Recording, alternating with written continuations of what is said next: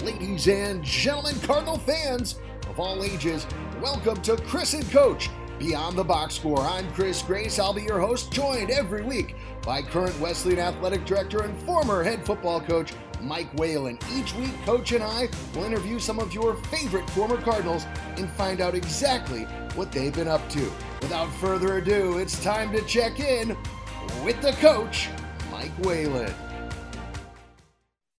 Okay, Coach, another edition and another great guest. And man, we've got another 1,000-point score. We welcome in a guy who lit it up from the outside for the Cardinal basketball program, but right now he is making serious moves when it comes to being a coach. Tell everyone who our guest is tonight.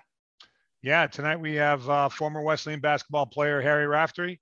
Harry was obviously a great point guard here for the Cardinals. Here, graduated in 2017, and we're really excited to have him on the show tonight. He has since leaving Wesleyan has had a incredible journey so far in his young professional career. Everything from playing in the NBA G League to now coaching in the Big Ten. So really excited to catch up with Harry. We're going to catch up with Harry in just a second, but first we want to catch up with Mike O'Brien. Mike, tell everyone how they can, stay connected with our podcast. So you can stay connected with the podcast by following us on Twitter and Instagram at Wes_athletics and on Facebook at Wesleyan.athletics. You can also subscribe to Chris and Coach Beyond the Box Score on Apple Podcasts, and you could contact us directly by emailing athletics@wesleyan.edu. You heard it from the man behind the man, Mike O'Brien. Make sure you stay in touch with Chris and Coach Beyond the Box Score. But now it's time to check in with our guest for tonight, class of 2017, current University of Michigan assistant women's basketball coach. He is Harry Raftery. Ladies and gentlemen, welcome back to another edition of Chris and Coach Beyond the Box Score. Alongside the coach, Mike Whalen, the producer, Mike O'Brien, I'm Chris Grace, and we are joined tonight by yet another 1,000-point scorer, former Wesleyan Cardinal great, current assistant women's basketball coach for the Maize and Blue, Harry Raftery, class of 2017, is on Chris and Coach. Harry, welcome to our podcast. I appreciate it, Chris. Great to be here. It's great to have you, Harry. And honestly, we've had some great basketball players on this podcast, but you're right up there on the list. All-time three-point leader in Cardinal history, 1,000-point scorer, probably played during the modern era, the best, 4-year window of Cardinal basketball in the modern era. So we've got a lot to talk about. But first things first, we always want to ask people is, how did you end up in Middletown? How did you become a Cardinal? It's a good question, Chris. I mean, the biggest thing that drew me to Wesleyan early on was the vision, first and foremost, from Coach Riley. I knew basketball was going to be a big piece of my life. I knew I probably wanted to coach one day. So I really wanted to play for a coach in college that I thought could prepare me for life after the 4 years at Wesleyan and give me a little insight into what being a college coach is like. It's funny though, during the recruitment process, I went to Phillips Exeter Academy with Coach Whalen's son, Jake. So I got to meet Coach Whalen through that as well. And just seeing his vision from the athletic director, and he was the football coach at that point in time. I just saw Wesleyan sports were heading in a great direction. And when you combine that with the incredible academic institution it is, it quickly seemed like a no-brainer to come down to Middletown. So I think that's the short answer.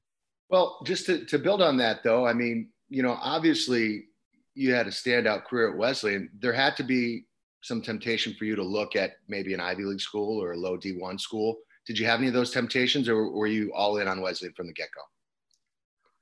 I took a couple visits to some Ivy Leagues and other high academic D3s, I should say.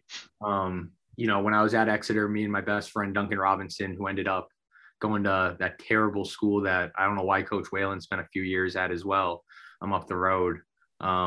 Williams. We were always about finding the best fit for us, basketball and academically.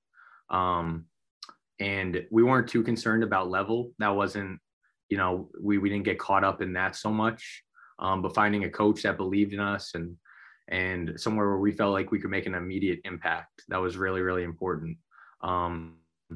And even though I like to throw some shade at Williams whenever I get the chance, Williams, Wesleyan, all the schools in the NESCAC, they all check those boxes of being great academic spots as well as really, really good athletics, which was important to us. So we were okay with going to that level. And then when, like I said, when I got down to Middletown and just saw how special of a community that was, I thought it appealed to me, like I said, with Coach Riley and the academic piece more than the rest of the NESCACs. I decided that was the spot for me. And you know, Harry, I think it was funny. I remember going up to, I don't know if it was picking up Jake or just going up to see him wrestle or something, and you know, having the opportunity to come by and watch one of your games. And I think actually Coach Riley was coming up for that game. And I mean, you guys had quite a team. I mean, you know, obviously Duncan Robinson, who, you know, is probably lining himself up for a max contract at the NBA level. You know, and it was funny because you know, when I said to Jake, I said, you know, I heard you got a pretty good basketball team this year. He says, yeah. He says, yeah. He says, we're really good.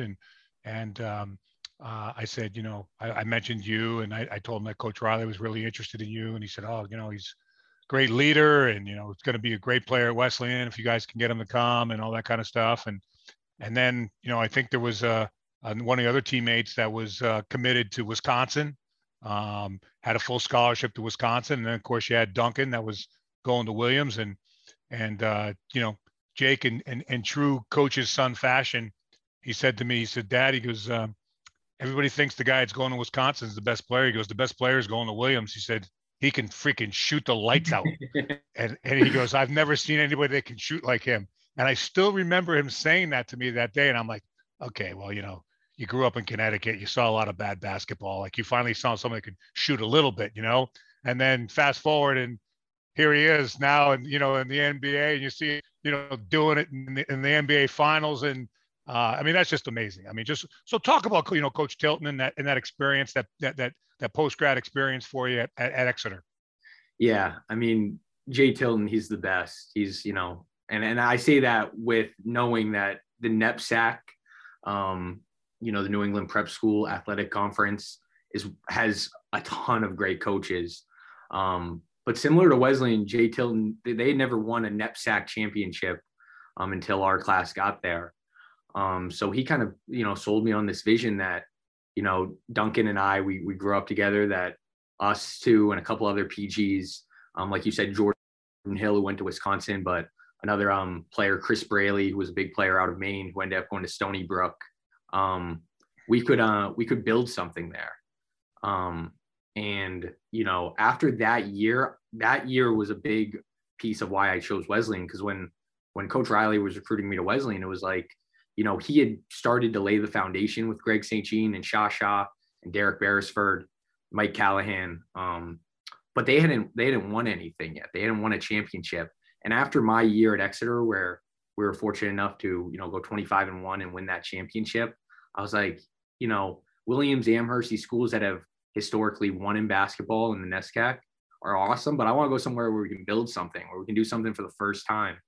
And you know, that was something that I remember a conversation very vividly in my dorm at Exeter with you, Coach Whalen, where that's what you sold me on too. You were like, listen, Wesleyan is this place where it has all these unbelievable attributes to it, but athletically, at least in men's basketball, it hadn't been there before. And so, you know, I think the thing about Phillips Exeter that really set the table for Wesleyan was that I saw, man, this is pretty cool to do this somewhere where you haven't done it before, where people get this excited that, man, like it's the first time a program has had that success. So that was a big piece of the Exeter experience, and then the Wesleyan experience as well, was building that. Yeah, and before we move to your experience at West, you know, for our listeners that, you know, maybe don't have a really good handle on the whole post-grad experience, I mean, it's something that, you know, I you know, wholeheartedly support. I mean, I did it myself 100 years ago, and did a postgraduate year at Loomis, and obviously my son Jake did a postgraduate year at Exeter with you. You know, there's no question that I never would have went to Wesleyan, or he never would have went to Brown had we not done that post-grad year. So just kind of talk about, you know, your growth and, I mean, you grew up in Iowa, right? I mean, didn't you grow up in Iowa? Is that right? My parents moved to Iowa when I was actually at Exeter. So Okay. So, I grew up all around, but yeah, okay. so all over the map, Nevada, okay. West Virginia, New Hampshire, all over the place. So, okay. So then, I mean, just talk about, cause I can tell you stories of, my first week or two, at Loomis. I mean, I still remember it vividly, like it was yesterday, like, walking into that environment academically and just knowing like, okay, it's time. I got to step it up. I got to really, match the level of intensity. Obviously guys like us, we've always matched that intensity athletically, but, academically having to match that and be challenged in ways that you've never been challenged before. Talk about that aspect, going to Exeter and the whole Harkness, teaching style and, how you successfully navigated that transition. Yeah. I mean, it definitely caught me a little bit off guard, coach. When I first got there, it's such a competitive, academic environment. Like you said, we're used to it athletically, but not necessarily always academically. So, but I'm so thankful for it. Looking back, it gave me a discipline on that end of stuff that like you alluded to, sometimes athletes don't always have. And it really helped me get ready for what it was going to be like at Wesleyan. The Harkness table and how they do it at Exeter, with it being such a collaborative effort between teachers and students. And you get there, you're in a dorm and it becomes a lifestyle. Your days from 7 a.m. to 9 p.m. or 10 p.m. are structured to a way where it's kind of sink or swim to be successful. And I needed that. I'd always been so passionate about basketball that year at Exeter opened my eyes to what academically I needed to be like to be successful at a place like Wesleyan eventually. And I'm so grateful for it. I had no clue. Jay Tilton opened that door for me. And once you get into that network of people that are, competing that way, not only athletically, but academically, for someone like me, it really changed my life. So it was a great experience. I had great times with your son, Jake, there, but also all my teammates and all the other Exonians. I look back at that year very, very fondly. Going to a school like Exeter, I remember I used to go there when I was a kid because my sisters were swimmers and they would have their New England swim meets there. I felt like I was on a college campus. I mean, all the New England prep schools have amazing facilities, but Exeter is like right up there. It's crazy. Yeah. I remember you guys had multiple gyms and it was just, and this is like 20 years ago. So I can't imagine what it's like now. That had to prepare you as well. I mean, you're living away from home, you're having to deal with the rigors of academics and sports, but in terms of structure, it must have made coming into, and this is where I'm transitioning, coming into Wesleyan as a freshman and feeling pretty good about being able to contribute academically and in sports. Yeah, no, it definitely did. You're right. That was my first reaction when I got to Exeter too, was like, man, this place it's a college campus that somehow is a high school. Like, you go to the local public high school, it doesn't even make sense. And I went to a nice day school before that. So I'm not acting like, I thought my day school that I'd went to for my first 4 years of high school was like this incredible place. Then you get to Exeter and it's like, man, this is just a whole nother world. But it's funny, Chris, it's once you get there and you realize, okay, like these people are just normal people.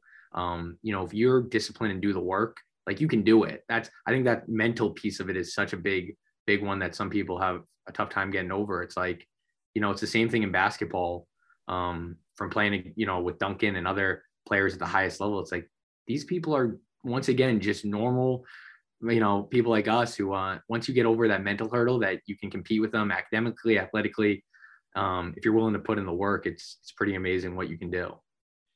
And talk about because I know as coaches, having recruited heavily in with postgraduates throughout my entire tenure, everywhere I've been, and again, part of that is just believing in the whole post-grad experience and knowing what it did for me.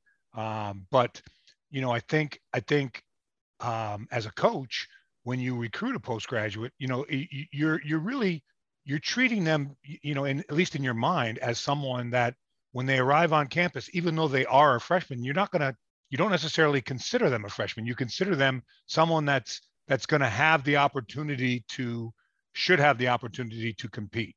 And I know Coach Riley felt that way about you, because I remember vividly, the talks we had, as he was recruiting you, and when he got there, when you got to Wesleyan, it didn't take long for him to just give you the keys and say, hey, let's go. Like this is going to be your squad. Let's run. And and you were going to lead the group as a first year. And I think having that maturity and living away from home and playing with the guys you played with at Exeter, all those things contributed to you being able to embrace that and not be overwhelmed by it. Yeah, I think that's true.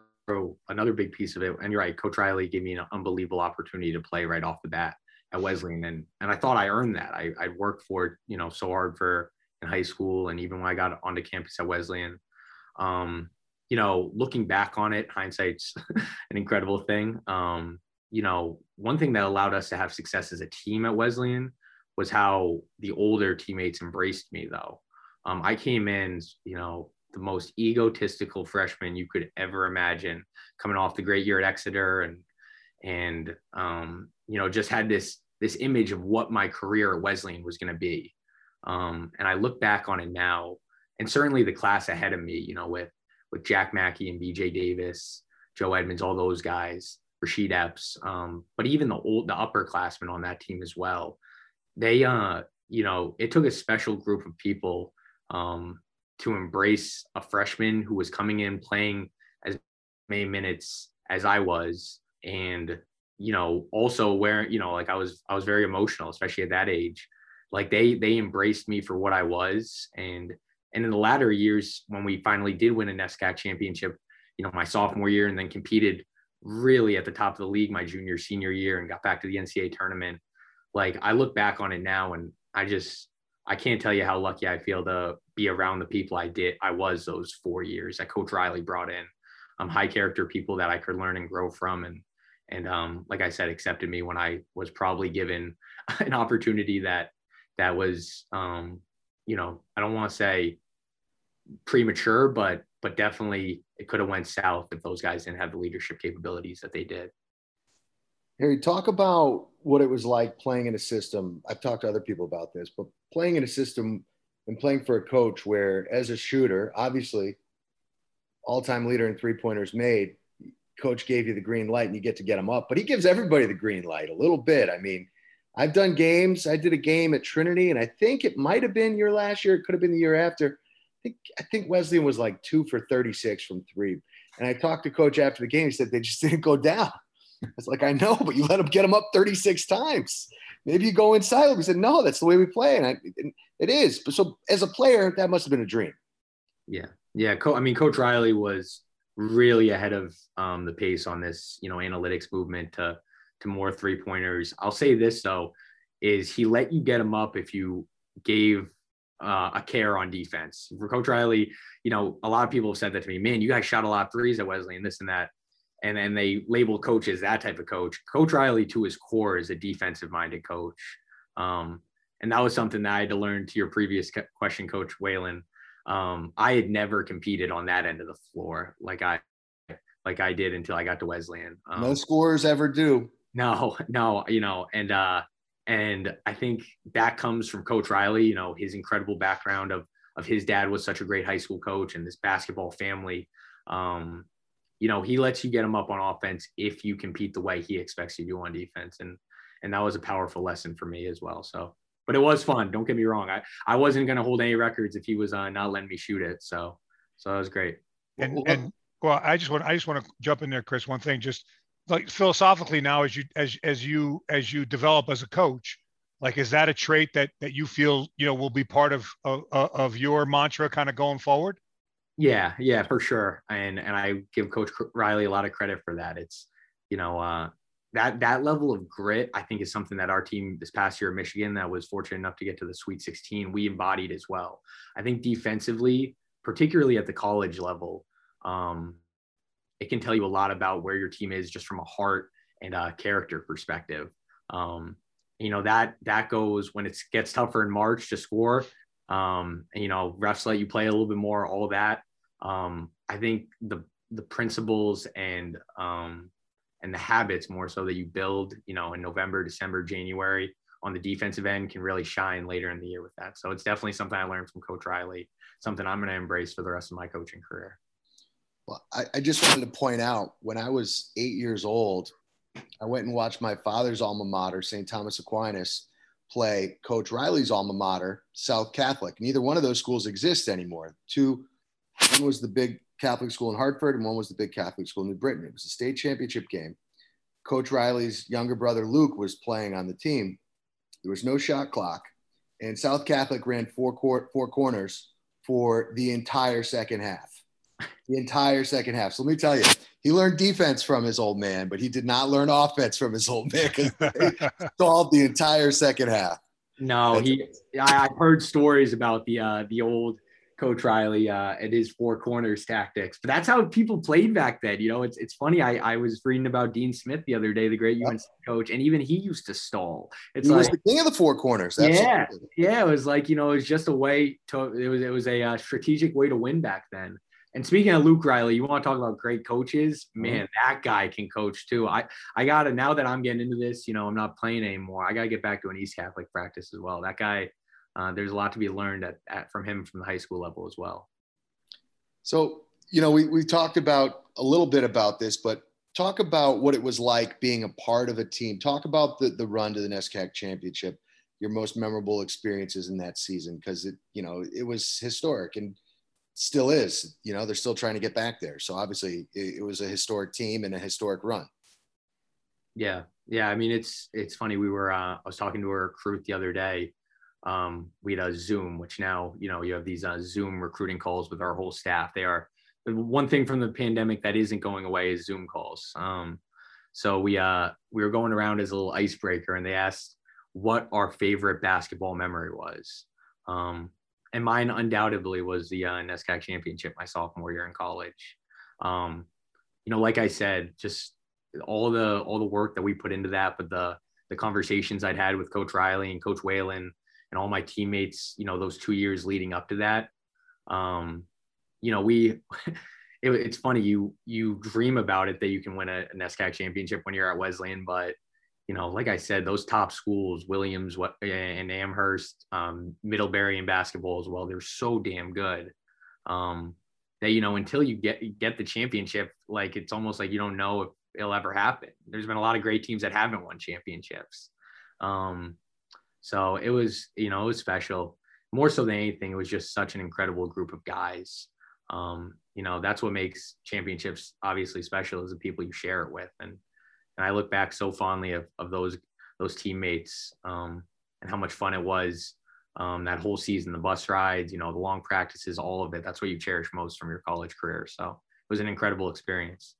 So you talked about, you know, obviously wanting to be a coach, but before you were a coach, you wanted to keep playing basketball. So, you know, you grinded it out. You actually got to play in the G League for a little bit. Talk about, you know, what that was like post-graduating Wesleyan up until, you know, getting a chance to play in the G League, and, you know, kind of how you got from, because I saw you coached privately, did lots of, you were grinding, man. So talk about that grind.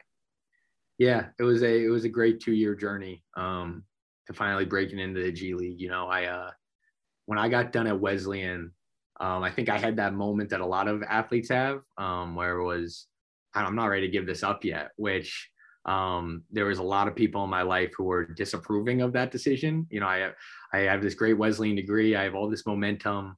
I knew what I eventually wanted to do, which was coach. But I just wasn't ready to give it up yet. So, you know, I started to think about playing overseas. And the options weren't, you know, anything that really jumped out. You know, I really wanted to play at a high level of professional basketball. So once again, you know, I called Duncan up, and he had one more year at Michigan at that point. You know, he had to redshirt when he transferred from Williams.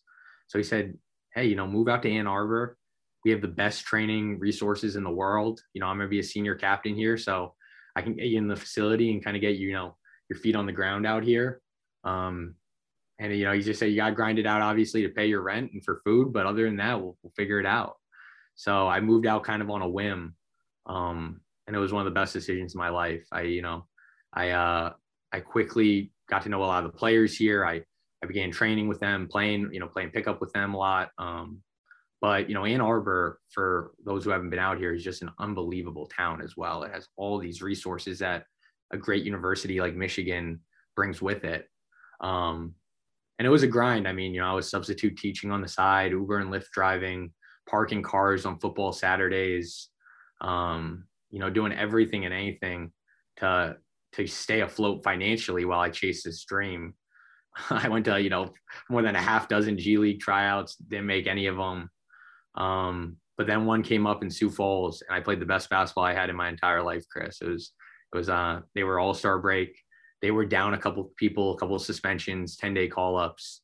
I got out there, I played great for a week, and they fortunately needed a guy. So I made the team, and, you know, it was a very, very short stint. I got to be on one of the shortest careers ever at that level, but it didn't matter to me at all. It was about getting the peace of mind and kind of chasing my dream. And then, you know, in a lot of ways, I think I do have that peace of mind now. So it was a great decision in retrospect, and I'm proud of it. And do you feel like you wouldn't have the passion to be a coach if you hadn't gotten that chance to play, just to know kind of that field of dreams thing? Like, I got that one at bat, I got that chance. Now I know I can do it, so I can move on and to the next step and, you know, kind of figure out what's next for me, kind of thing. There was some aspect of that. I don't know if that was all it. You know, when I got out, you know, I got waived quickly by the Sioux Falls Skyforce for Jared Jack, a 15-year pro. And they let me keep my apartment out there, finish out the season because there's only a few weeks left. I moved back to Ann Arbor, which by that point, after 2 years, was my kind of training spot. And I was getting ready to go. Like, now I had this G League experience. My G League coach was like, no, I think you'll have an opportunity to get back in this league, or at least get actual tryouts now. It wasn't like I was driving down to Fort Wayne or Grand Rapids, these random tryouts where 200 people were anymore. Now, at least I had some experience to build on. But then Kim Barnes-Arico, the head coach here on the women's side, she started to, you know, more or less recruit me for a graduate assistant spot on staff. She'd seen me around the gym so much. We had a number of mutual friends in town. And by that point, the key was it's the same thing as Wesleyan. You know, you guys asked what made me come to Wesleyan earlier. You know, my parents said, wait, you can get a free degree from the University of Michigan and get your, you know, kickstart on a coaching career. Like, they had put up with a lot of crazy answers for me in the past 2 years. And my mom on that one was like, same thing as when I was going to Wesleyan. You gotta take that one up. That's, you know, a life-changing decision, getting a degree from the University of Michigan. So I think you're right. I think having that peace of mind then allowed me to be in a position where that nudge from my parents, again, got me over the edge to get into coaching. But it was just as much this incredible university. That was an opportunity I couldn't pass up on. So Harry, talk a little bit about, you know, the whole role of a graduate assistant, you know, and you know, what are some of the day-to-day, you know, responsibilities that you have, and, you know, the difference from year one to year two, and, you know, all those intricacies that maybe, you know, people on the outside that, you know, they've heard about what a GA is, they don't really have a clue of actual what the role is. Yeah, I mean, I think it differs for each program. You know, your loyal listeners will remember Jordan Sears, I'm sure, talking about it some when he was at St. John's. For our program, it's Coach Arico, I think, does a really good job of fitting the position to the person's strengths in it. And one of my strengths was player development. I'd come off this 2-year journey of trying to figure out my most efficient ways to improve as a player. So she really leaned into that with how can Harry help our current players get better.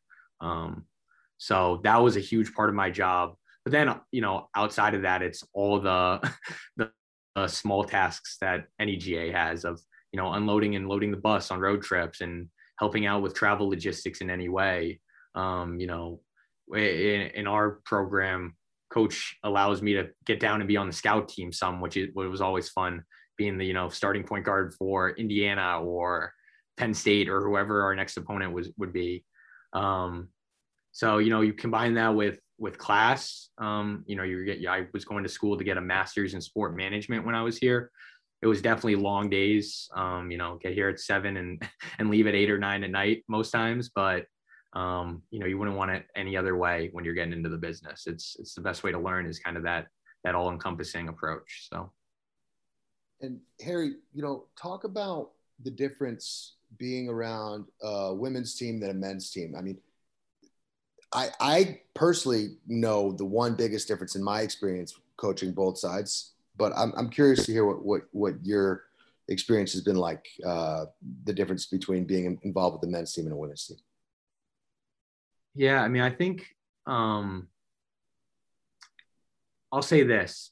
The differences weren't as much as a naive male like myself who had never followed women's basketball as closely as I should have or wish I would have in retrospect. They weren't as big as I thought. We have an incredible group of players here that work their tails off and are great people and are passionate about basketball. And it's been one of the best things about this last 2 years is Coach Rico here. One of her biggest missions is, she calls it the Powerful Women's Club. And she wants to empower women who can go change the world. And, that's something that Wesleyan University really taught me as well is, we have 4 males on this call right now that it's our job as people in so often a position of power to help elevate the voices of minorities and people who, historically haven't had those positions. And it's been so inspiring to work with these kids here. I'll say that. And we're coming off a year of a lot of social unrest and I'd say a refocus on some of these social justice issues that really, really matter. And after working with the group of women that I've had the chance to work with here, I think the future is really, really bright on that front. There's a lot of incredible leaders coming up in this next generation. So I know that's, Chris, that's not necessarily, I think the route you were probably going with the question, but in short, it hasn't been as different as I thought it would be. And it's taught me a lot about life. I'll say that these past 2 years in this program. Yeah. Well, actually what I was going to say is my experience is that my experience coaching women as opposed to men is they're more coachable. That was my experience. No, and I mean that. And what you said was great. And I didn't want my question to be phrased in that. I wasn't trying to compare the men's game to the women's game. I just mean the psyche in my experience coaching women is they want to be coached, whereas some men really want to be coached. But a lot of men, especially when they get to the college level, feel like they know everything. And I feel like for whatever reason, the high-level women's athletes I've been around are always willing to be coached. That was my experience. That's now everything you said is 100% accurate. And obviously you guys are building a big time program and these are big time athletes. You're a Division I athlete at any level. So there are some differences in the game, which are obvious. And those differences are getting smaller and smaller. But that was just my experience. So that was kind of what it was a leading question, but I'm happy that you took it in your own direction for sure. Yeah. I've had that experience though too, to your point. It's, and it's interesting. I've thought a lot about why that is, and I can't, always get the answer right. But I have thought, particularly, we're at Michigan, a Power 5 school. Like you said, these are big time athletes when they're choosing Michigan, it's, they could go just about anywhere in the country to play, college basketball on a full scholarship. Yet it seems like their coachability is across the board. And everyone, it's, situation is different. I'm not talking in any absolutes here, but overall, I bet they are a little bit more coachable. I think that has been something part of my experience that I've noticed as well. Harry, I think the other thing that's, really critical to note, to our listeners is, you did a great job of summarizing, what I referred to and actually Chris referred to it earlier as, the grind of being that, that young coach on the totem pole, the graduate assistant, the part-time coach, whatever that role is classified as at an institution. But, we have two former football players, Wesleyan football players right now, Ben Thaw and Ryan Shutta, who are both down at Wake Forest. And Ben done an incredible job. He's been down there 2 years, and Ryan just went down there. And Ben's quickly progressed from a quality control guy, up to the defensive back GA. And I think people, on the outside, not knowing the profession, they look at these D1 grad assistantships and they're like, well, they're only a graduate assistantship, and like you said, the opportunity that's afforded to you to attend, get a world-class master's degree, coach in one of the best conferences in the country. Those positions are coveted and are incredibly difficult to get, and there's oftentimes folks that have coached 6-7 years, whether it be high school, college, and lower level college, and then go to become GAs at the D1 level. So, the fact that you kind of parlayed that whole playing experience that you had and the contacts at Michigan and that certainly positioned you, but to kind of get over that hump and get that opportunity first to become a GA and then to be elevated to an assistant is really incredible. So I just want to make sure that I point that out to our listeners that I think it's a short sample size at this point, but you're really off to a great start. And personally, I'm proud of what you've done, and I can't wait to see what the future holds for you there. I appreciate it, Coach. I appreciate it. Yeah, I'm excited. And I can't say enough how much Wesleyan prepared me to elevate, into the GA role and now into this assistant role.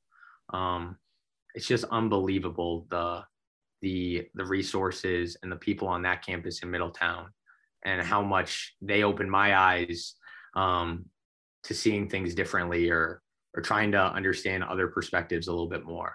I think when I look back on the best decisions of my life, going to Wesleyan, it was 100% one of the best decisions because of that. And it allowed me to, get to this point. And I'm certainly haven't made it or done any of that yet. The work continues, but, I think whatever praise or thanks I owe to the people before me that allowed me to do it. And Wesleyan was a big part of that.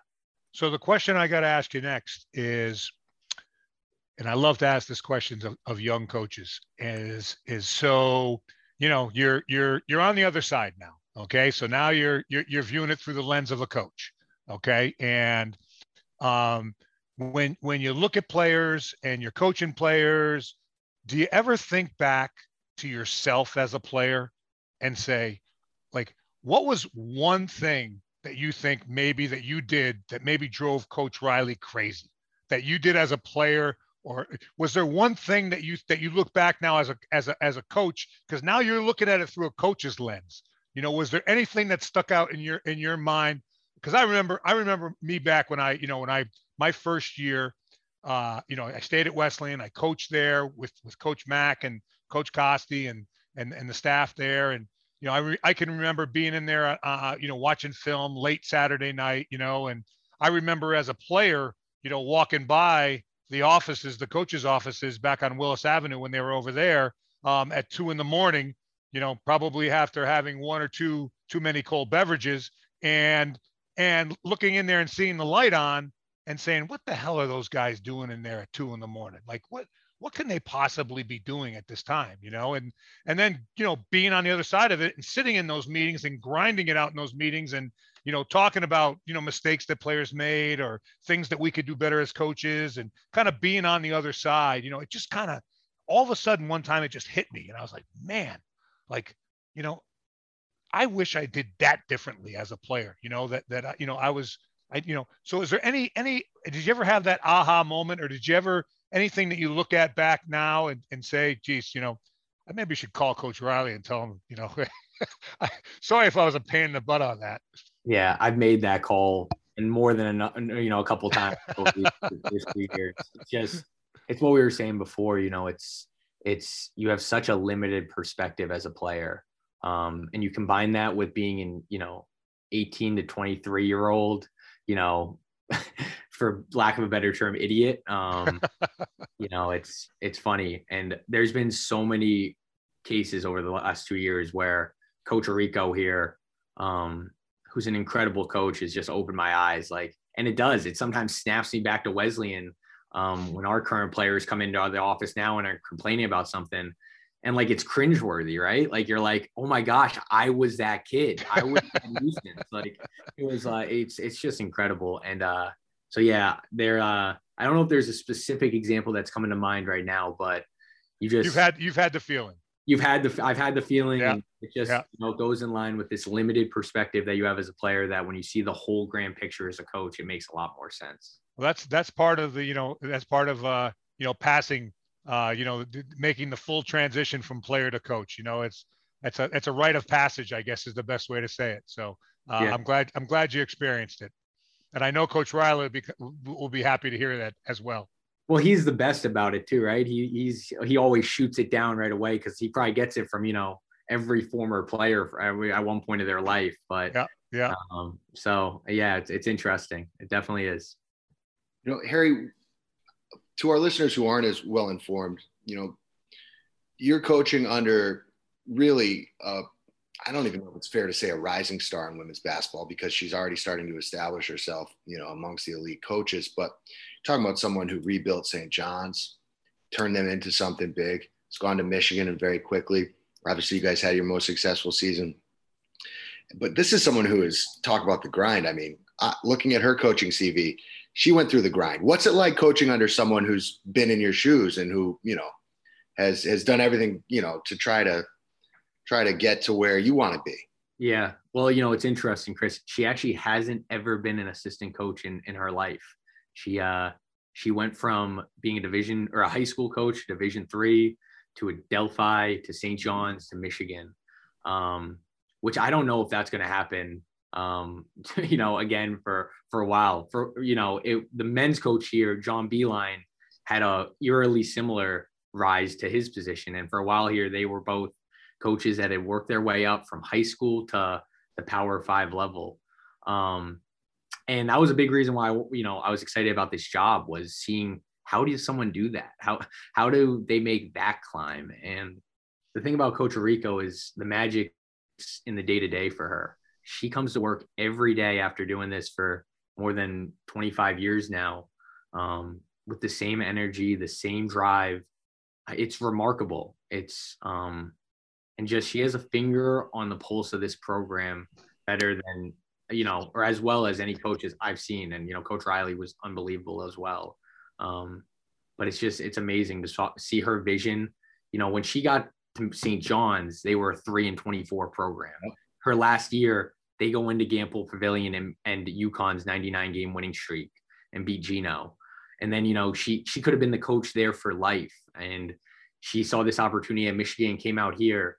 And Michigan women's basketball, when she got here in 2012, it was, for what this university is, it's crazy how little success they had as a women's basketball program. And in 9 years now, to win, a WNIT championship and get us to multiple NCAA tournaments, and now get us to the Sweet 16, where we beat Tennessee, maybe the most historic women's basketball program of all time, and then lose to Baylor in OT. It just speaks to, like I said, she's just another shining example in my life of someone that does the work every single day. She's so consistent about it. And it's inspiring. It really is, to see what she does. And does it, by the way, like I said before, with a grander mission of empowering women that are going to change the world, which is, I think, equally as impressive and maybe even more powerful. So it's been an incredible learning experience for me. So Harry, one of the things we like to do, with all of our guests is, and I find this, incredibly insightful, doing it with our, some of our younger alums, that are just beginning their journey professionally, is, just if you were going to, give advice, and it doesn't have to necessarily be about pursuing a career in coaching, but, to someone that's either, it could be a sophomore halfway through their journey, could be an incoming first year, could be a senior. but someone at Wesleyan, a student athlete at Wesleyan, what advice would you give them looking back on your own experience now? It's a great question. I think the big thing for me, which I struggled with a lot when I was at Wesleyan, and even I do today, is, don't get too caught up in what you think your journey should be down the line. It's a waste of time. You got to put your head down and work, and yeah, you have these small short-term goals that you're going to work towards, but to spend too much time, trying to plan out what you're going to be or what you want to do, it's just not how life works in my experience. I think you got to just get, you have these goals, you get to work, you work as hard as you can, you're good to people, and you do so with some humility. And I think, if you do that, it'll take you in a good direction, no matter what your passion is. And then that's the last piece of it, is following your passion. I never thought in a million years thought I'd be an assistant coach at, University of Michigan for the women's basketball team. When I moved out here, after graduating from Wesleyan, I wanted to play, and that was my dream. And I chased that passion, and I worked, and I tried to do it, in a humble fashion. But you do that, and it leads to really good spots, I think, more often than not. So that'd be my advice. Great. And then the last piece is just, and you mentioned this earlier, just in terms of, how Wesleyan prepared you for your journey. And, I really find that interesting because, in today's society where the value of the liberal arts education seems to always be questioned, but yet, we talk to, so many of our guests throughout this podcast that, have had, incredible experiences professionally, whether it be at the professional level, whether it be at the college level, whether it be at the high school level. And, consistently, they always will talk about, how Wesleyan prepared them for that journey. So just kind of talk a little bit about, your experience and how, the what you learned at Wesleyan has positively impacted, your journey so far professionally.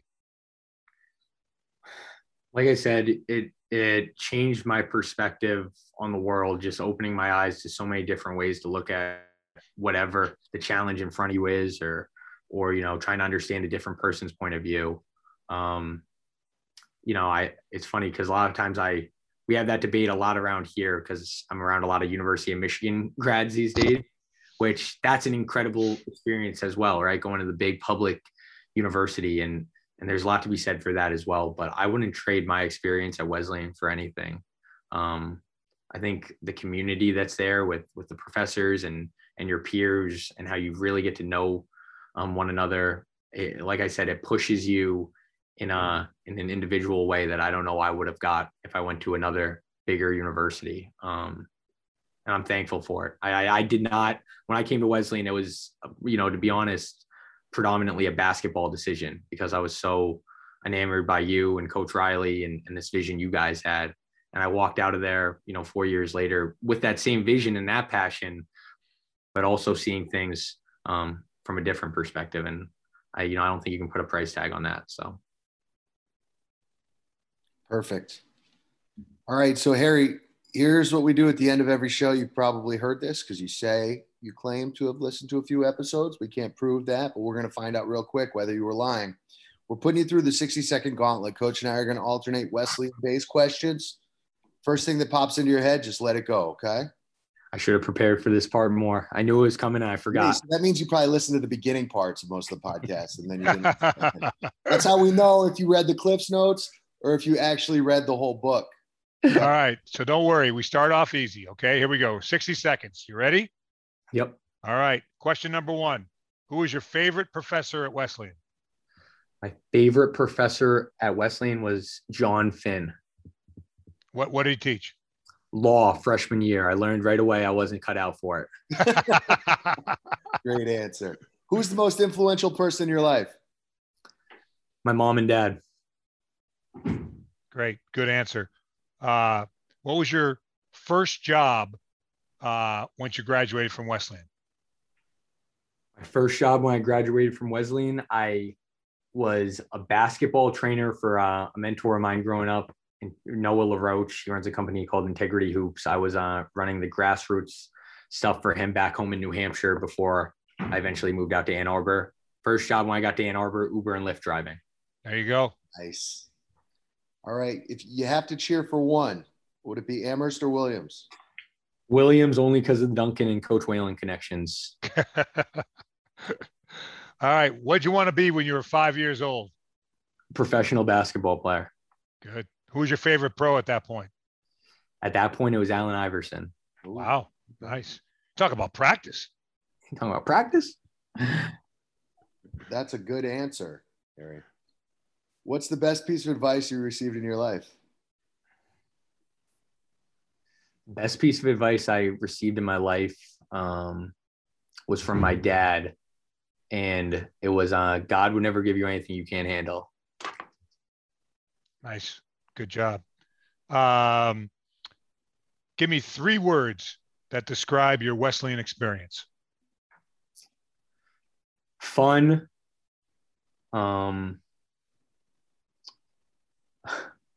Perspective changing. Can I throw a hyphen in there? Yeah, you're good. And wow. So this one's just the one that stumbles. I'd say this is a weird one too, but grateful. I'm just grateful for it. Good answer. On that note, what do you miss most about your time at Wesleyan or Wesleyan in general? The people, most notably Hurricane down in the equipment room. Oh, you just made his day. He is going to absolutely love you. You will now be his favorite all-time Wesleyan Cardinal. I can't wait to let him know he got mentioned on the podcast. All right. What's the best Wesleyan highlight in the last 20 years? Can be anything. Basketball-wise, winning an NESCAC championship. And I'll even put that in the athletic section. Non-athletics, this is cringeworthy as well. I'm such a big fan of Hamilton. I know it went mainstream, but when that really took off, that was fun to watch and brought a lot of Wesleyan pride. Okay, well, then you might have just answered my next question, but who's the Wes alum you'd most like to have dinner with? Michelle Roberts. It's not going to be Lin-Manuel Miranda. It's going to be Michelle Roberts. Nice. All right. Well, we'll have to try to make that happen for you. Because, you completed the gauntlet. First and foremost, congratulations. So you can relax. Okay. But the other thing that, I just want to throw out there to you is, Chris and I have, just humbly have acknowledged that, anyone that comes on the podcast gets the Chris and Coach bump, in their professional life. So, maybe we can try to work on Michelle and see if we can make that dinner happen. Well, if it did, it would be unbelievable. But that's the crazy thing. Her, obviously Coach Belichick, Lin-Manuel Miranda, the list goes on and on of unbelievable alums. So, could have went a lot of directions with that one. Get your scissors ready, bud, because you're cutting down the nets after being on this show this year. It's already a guarantee. We've won titles in 2 sports this year, and the Cubs, by the way, from our first guest, are in first place. Wow. And, we had Shane from the Bucks. They won a championship. Obviously, Greg. I think he might have come on the show after they already won a championship, but we're going to count it anyway. But we continue to big things. Yeah. But seriously though, Harry, we appreciate you being on our show. It was a lot of fun. We're going to be following your career, everything you do, but we're going to be paying extra attention to Wolverine basketball next year. All right. I appreciate it, Chris. Thank you. Thanks again, Coach Whalen. This was a ton of fun. I really, really appreciate it. Hey, it's great to catch up. And, I know I speak for Coach Riley and myself, and, I know, Coach Mullen and many other coaches, we're really proud of what you're doing, and just keep grinding. Good things are going to come your way. And, we couldn't be prouder of you and wish you all the best from Cardinal Nation. All right, let's do it. Go Cards. All right, bud. All right. That's going to do it for another edition of Chris and Coach Beyond the Box Score. For the coach, Mike Whalen, the producer, Mike O'Brien, our guest tonight, class of 2017. Wesleyan 1,000-point scorer, assistant women's basketball coach for the Maize and Blue, Harry Rafferty. I'm Chris Grace. Until next time, so long, everybody.